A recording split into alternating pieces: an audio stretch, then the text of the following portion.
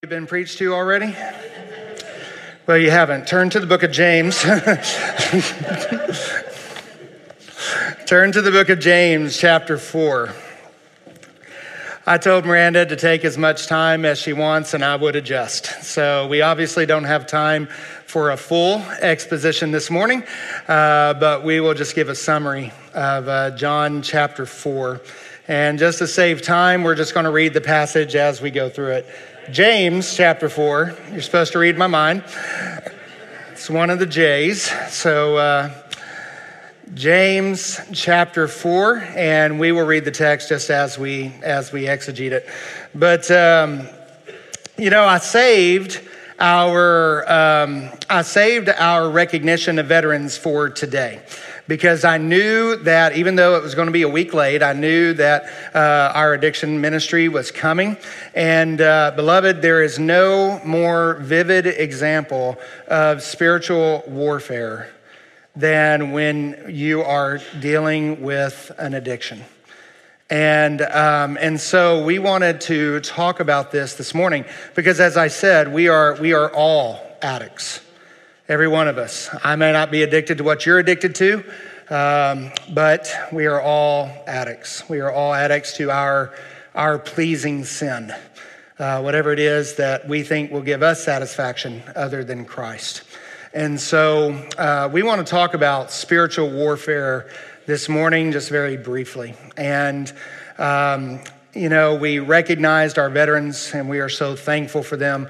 But the truth is that if you are in Christ, you are a soldier.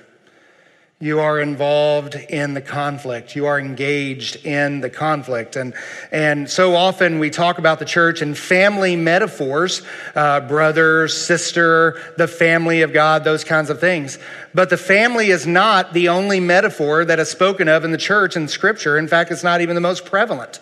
The most prevalent is that the church is an army. And you see that imagery. In fact, the very first mention of the church by Christ himself in Matthew 16 is that he says, upon this rock I will build my church, and what?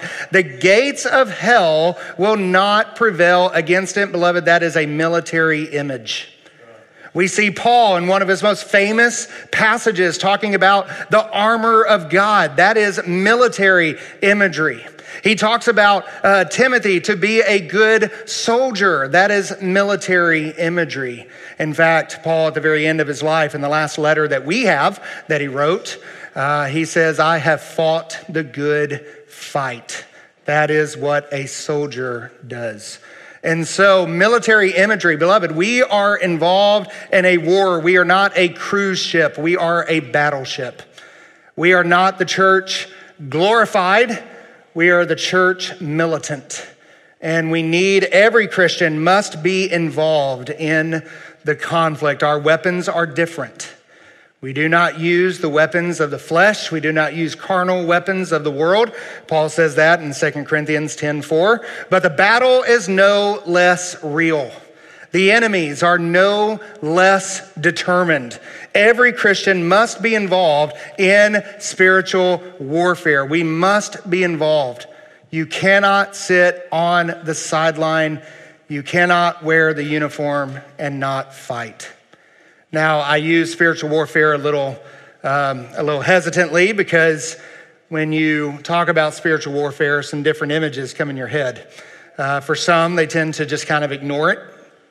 They say that there's really no spiritual conflict. All of our bodies, all of our thoughts are really nothing other than chemical reactions. And so there's really no spiritual realities behind these things. And then you also have those who are kind of overly hyperactive. If you've ever seen Hollywood and the head spinning on the shoulder about 1,000 miles per hour. I'm happy to say that only happens once or twice in our house per week.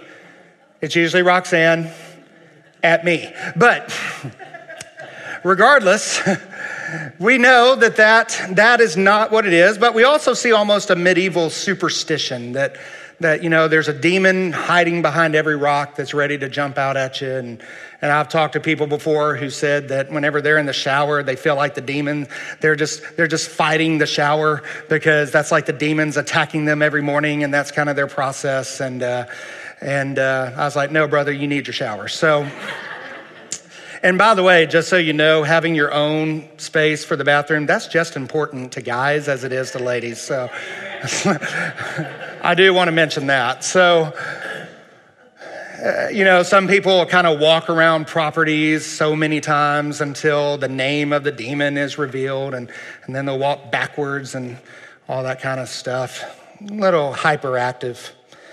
But regardless of those extremes, we all must be involved in the conflict. Spiritual warfare is real. It is very real, and it is no less intense than warfare. And so there's two overarching strategies that we see here, and I'm just going to go over them real quick. The first one is that we must recognize our enemies.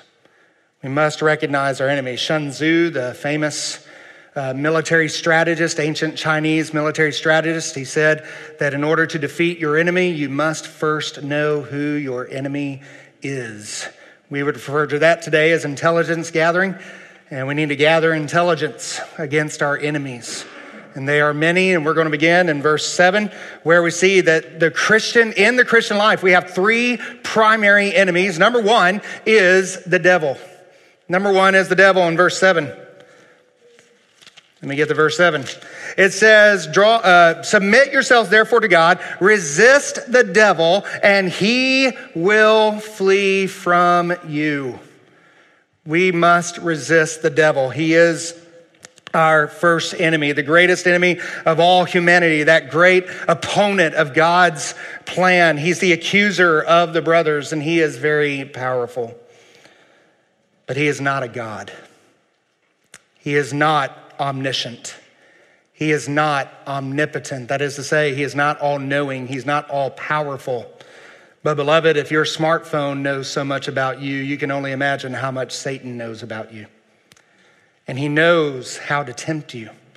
He knows how to bait the hook so that you see the worm, but you don't see the hook. He knows how to do this. He attacks the church, the message of the church. He distorts the gospel. He attacks the mission of the church. He takes our minds off of evangelism, off of making disciples. He sows discord and division, brings about distractions. And yes, he does attack the members of the church. Yes, in fact, oftentimes, unfortunately, the Christian home is one of the greatest places of struggle in the Christian life. That's sad, but it's true. So many homes are broken.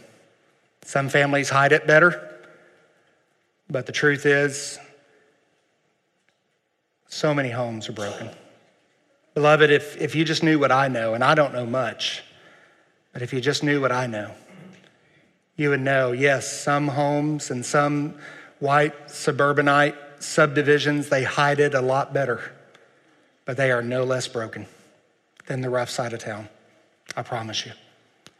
And so we must be aware of Satan, but Satan is defeated, amen? And he can be resisted. He has been restrained. I believe that's what Revelation 20 is talking about, that he has been restrained. His work is being filtered and under control. We thank the Lord for that. But the second enemy is the world.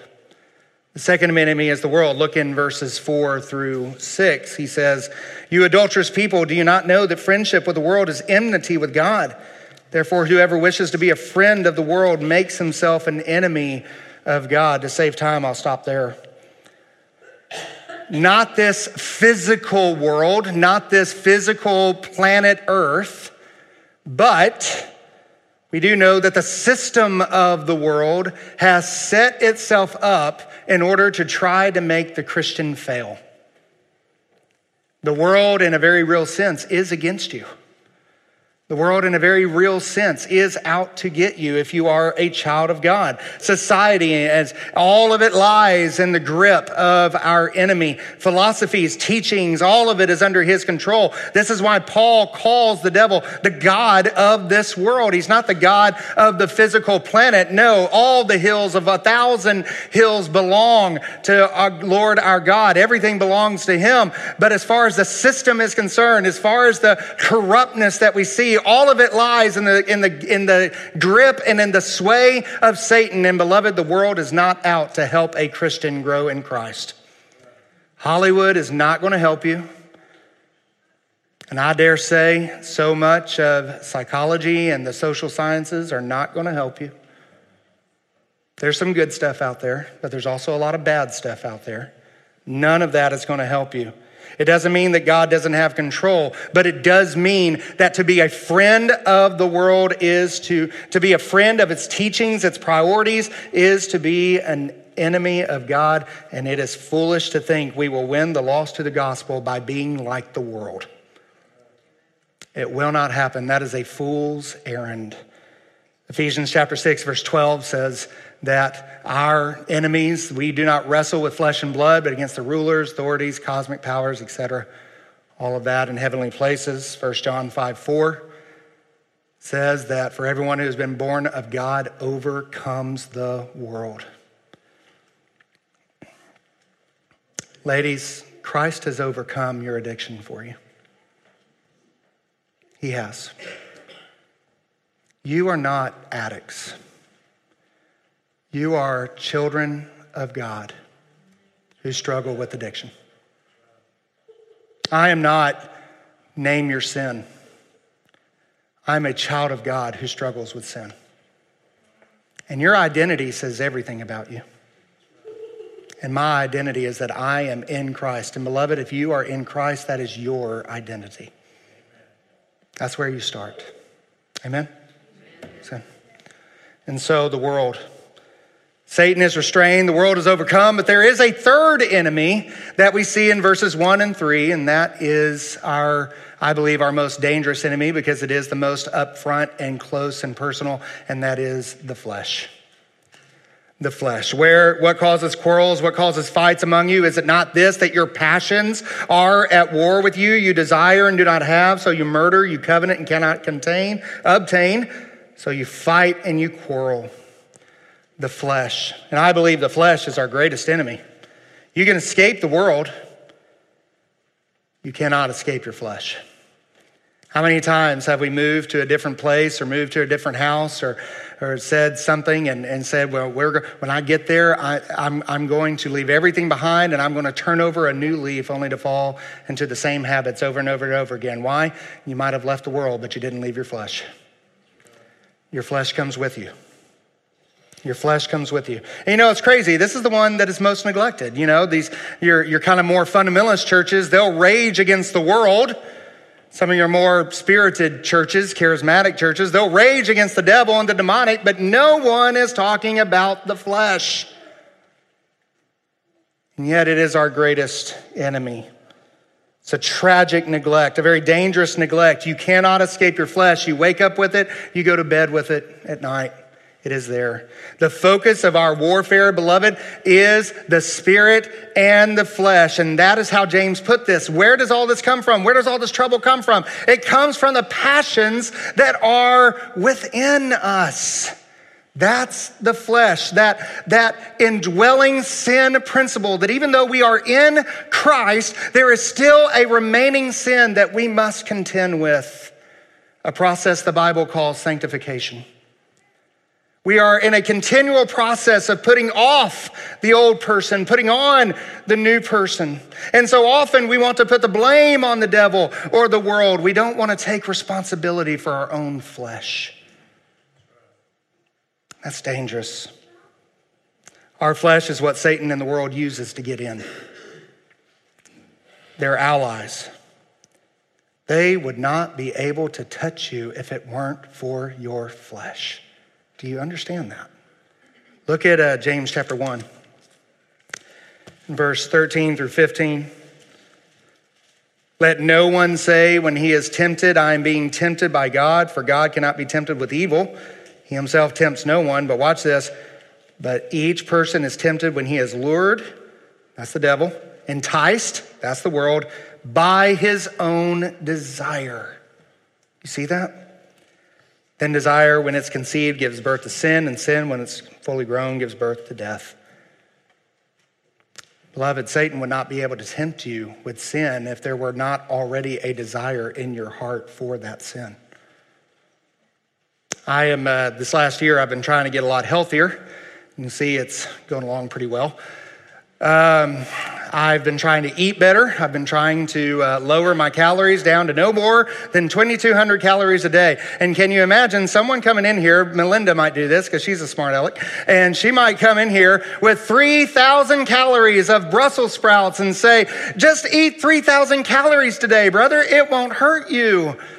And yes, she does it with Brussels sprouts. Beloved, that is not going to tempt me because I don't like Brussels sprouts. You can put Brussels sprouts in front of me all day long. I am not tempted by it. Put a dozen donuts in front of me and watch what happens. But you are not going to tempt me for something that I have no desire for in the first place. You see, the flesh is what the devil and the world uses.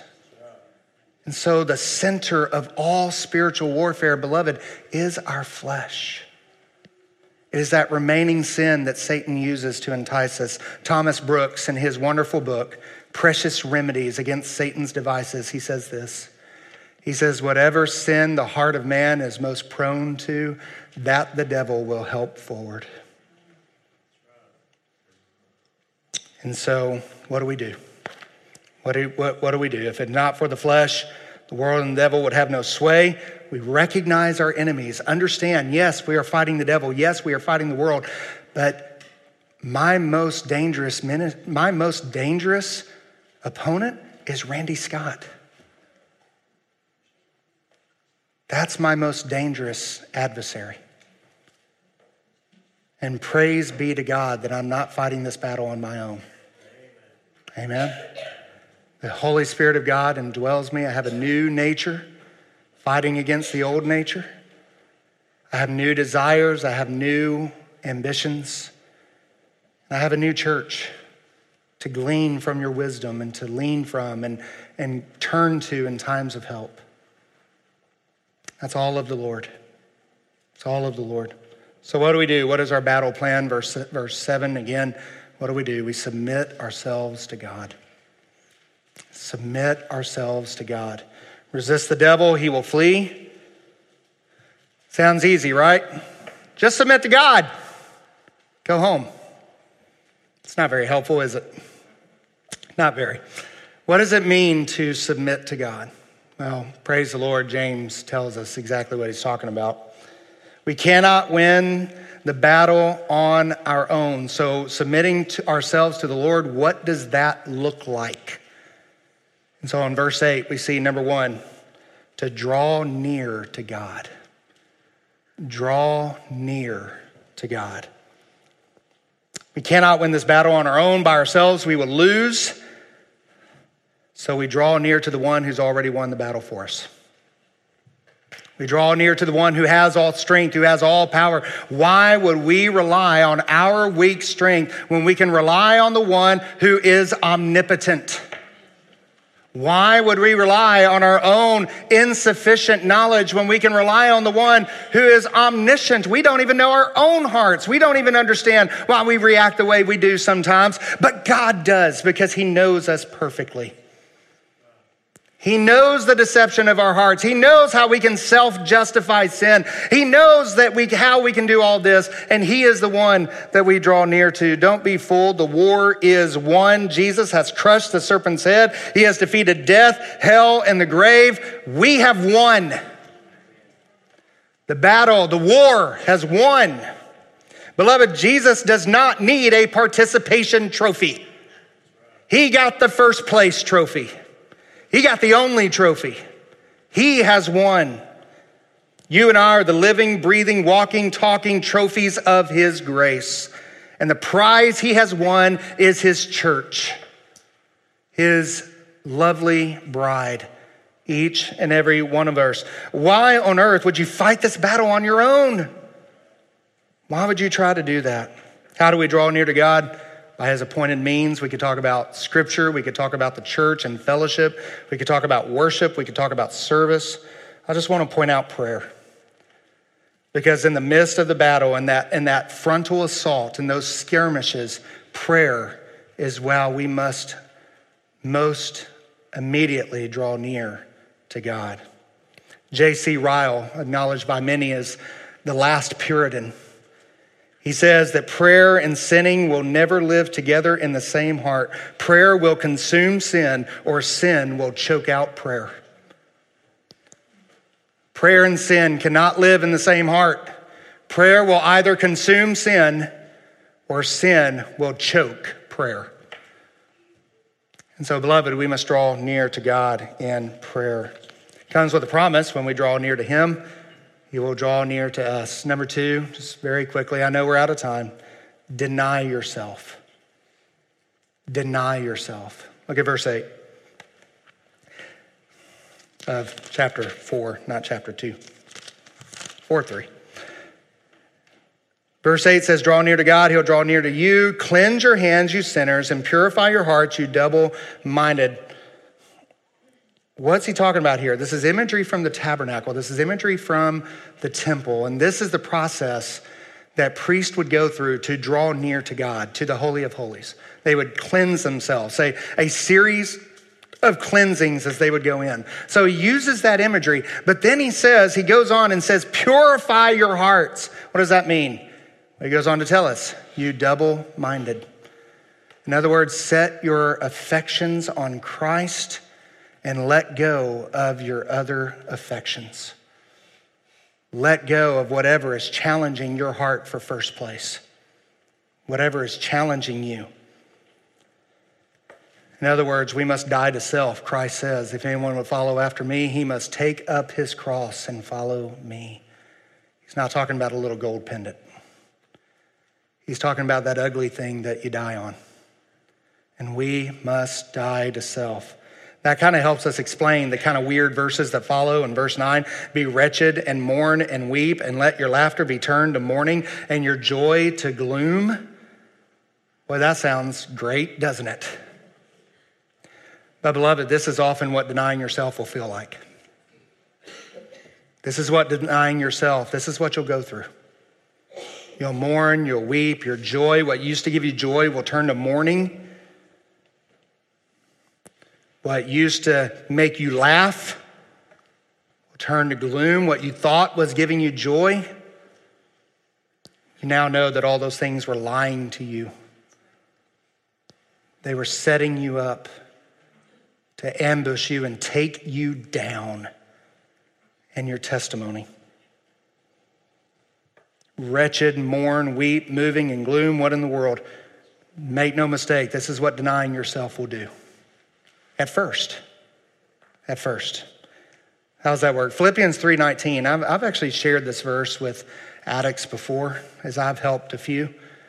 And there's this one verse here, this one phrase in this verse, whose end is destruction. And notice what I have underlined there. Whose God is their appetite. Some of your translations say belly, but the idea is their appetites, right? Their physical desires, what they want, right? And I want you to notice there's 2 issues there. Number 1 is that there is a worship disorder, right? They've got the wrong God. Their God is their appetite. So there is a worship disorder, first of all. And you've got to take care of the worship disorder first. But beloved, often when we turn to God, the appetites don't immediately go away, do they? No, they often don't. The appetite must be denied. The appetite must be denied. You cannot continue to feed the appetite. You must deny it. And when we correct the worship disorder, no, the appetites don't immediately disappear, but we replace it with a greater love for Christ. The only way to get rid of an idol, the only way to lose your love for one thing is to develop a greater love for something else. That's the only way. That's the only way it works. Regardless of what your idol is, that's the only way it works. You and I have an insatiable desire to worship. And whatever it is that we are trying to fill our hearts with is limited and it will disappoint us. The only thing that can satisfy an insatiable heart is the infinity of God.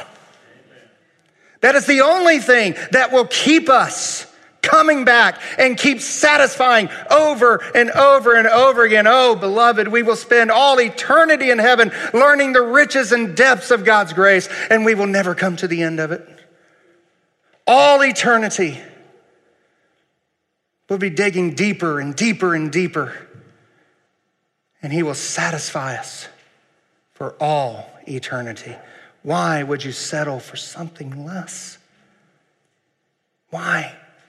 Oh, sinner, repent.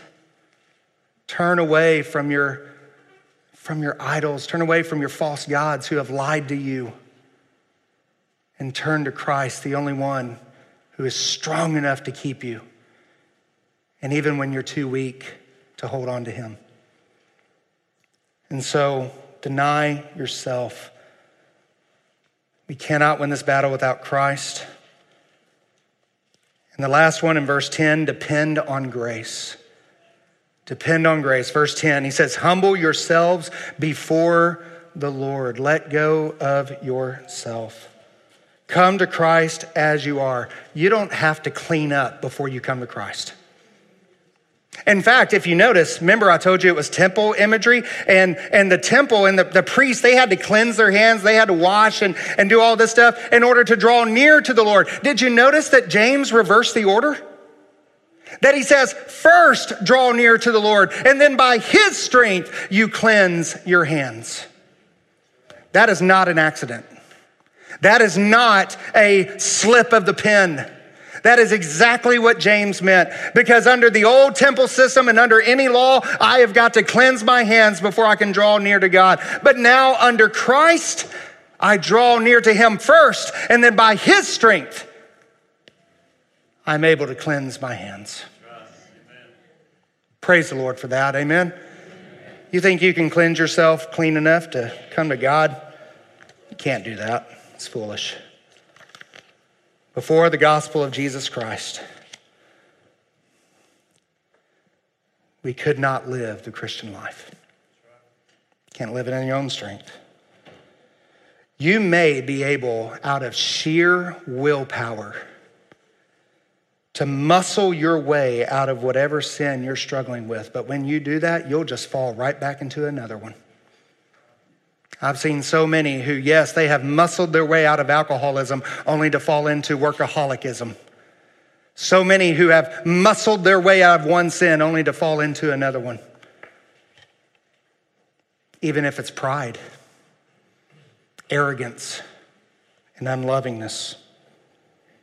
Why not admit that you need the one who won the war for you? Don't try to muscle your way out of this. You can't. You can only take the strength and the power of Jesus Christ, who, according to the prophet Isaiah, bears his arm to come to our aid. How many of you guys like wrestling? I didn't say wrestling. That happens at the Olympics. I said wrestling. That happens on TBS. You know what happens at wrestling? You know what they do? They come out ready for battle, and what do? They're flexing, they're baring their arms, and they're doing all of this stuff. Why? Because they are ready to go to war. Beloved, the Lord has flexed his arms for you. And he is ready to go to war for you. And he has already won the war. Come to him. Admit you need the one who won the war. That's how you win. That's how you overcome the world. I can't think of any better way to close than Thomas Brooks, once again, from Precious Remedies Against Satan's Devices. He says this: there is everything in Christ to encourage the greatest sinners to believe on him, to rest and lean upon him for all happiness and blessedness. Christ is the greatest good, the choicest good, the chief good, the most suitable good, the most necessary good, a pure good, a real good, a total good, an eternal good, a soul satisfying good. Sinners, are you poor? Christ has gold to enrich you. Are you naked? Christ has royal robes and white clothing to clothe you. Are you blind? Christ has eye salve to enlighten you. Are you hungry? Christ will be manna to feed you. Are you thirsty? He will be a well of living water to refresh you. Are you wounded? He is a balm under his wings to heal you. Are you sick? He is a physician to cure you. Are you prisoners? He has laid down a ransom for you. Come to Christ. know his strength. Are you here this morning and you don't know the power of Jesus Christ in your life? You've heard testimonies of it over and over and over again. Maybe you need his salvation this morning. I'd invite you to come. Do you have a sin that you're struggling with? I'd love to talk to you. And I would love to know. I would love for you to know the power of Christ in your life. Let's pray. Father, we thank you for this time together. I thank you for the patience of our people as they have endured to a little later than normal. But Lord, we ask that if there's one here this morning, that we would still be available. We'd still be willing to wait. We'd still be willing to spend and be spent so that Christ may come into someone's life today. Or whatever their need is, I pray that they will come and that they will find solutions and satisfaction for their soul. Lord, save us not so that you may make much of us, but save us so that by your grace we may make much of you. I invite you to stand and just reflect on the things we've talked about today. If you have a need this morning, I would invite you to come. Todd, if one of yours would like to come down and you want to stand up here and be available for counsel, you can. I would ask you to just bow your heads and just reflect on what you have heard as our musicians play.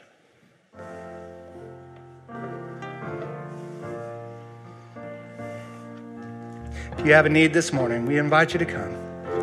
Have a sin you're struggling with? You have a habit you can't let go of?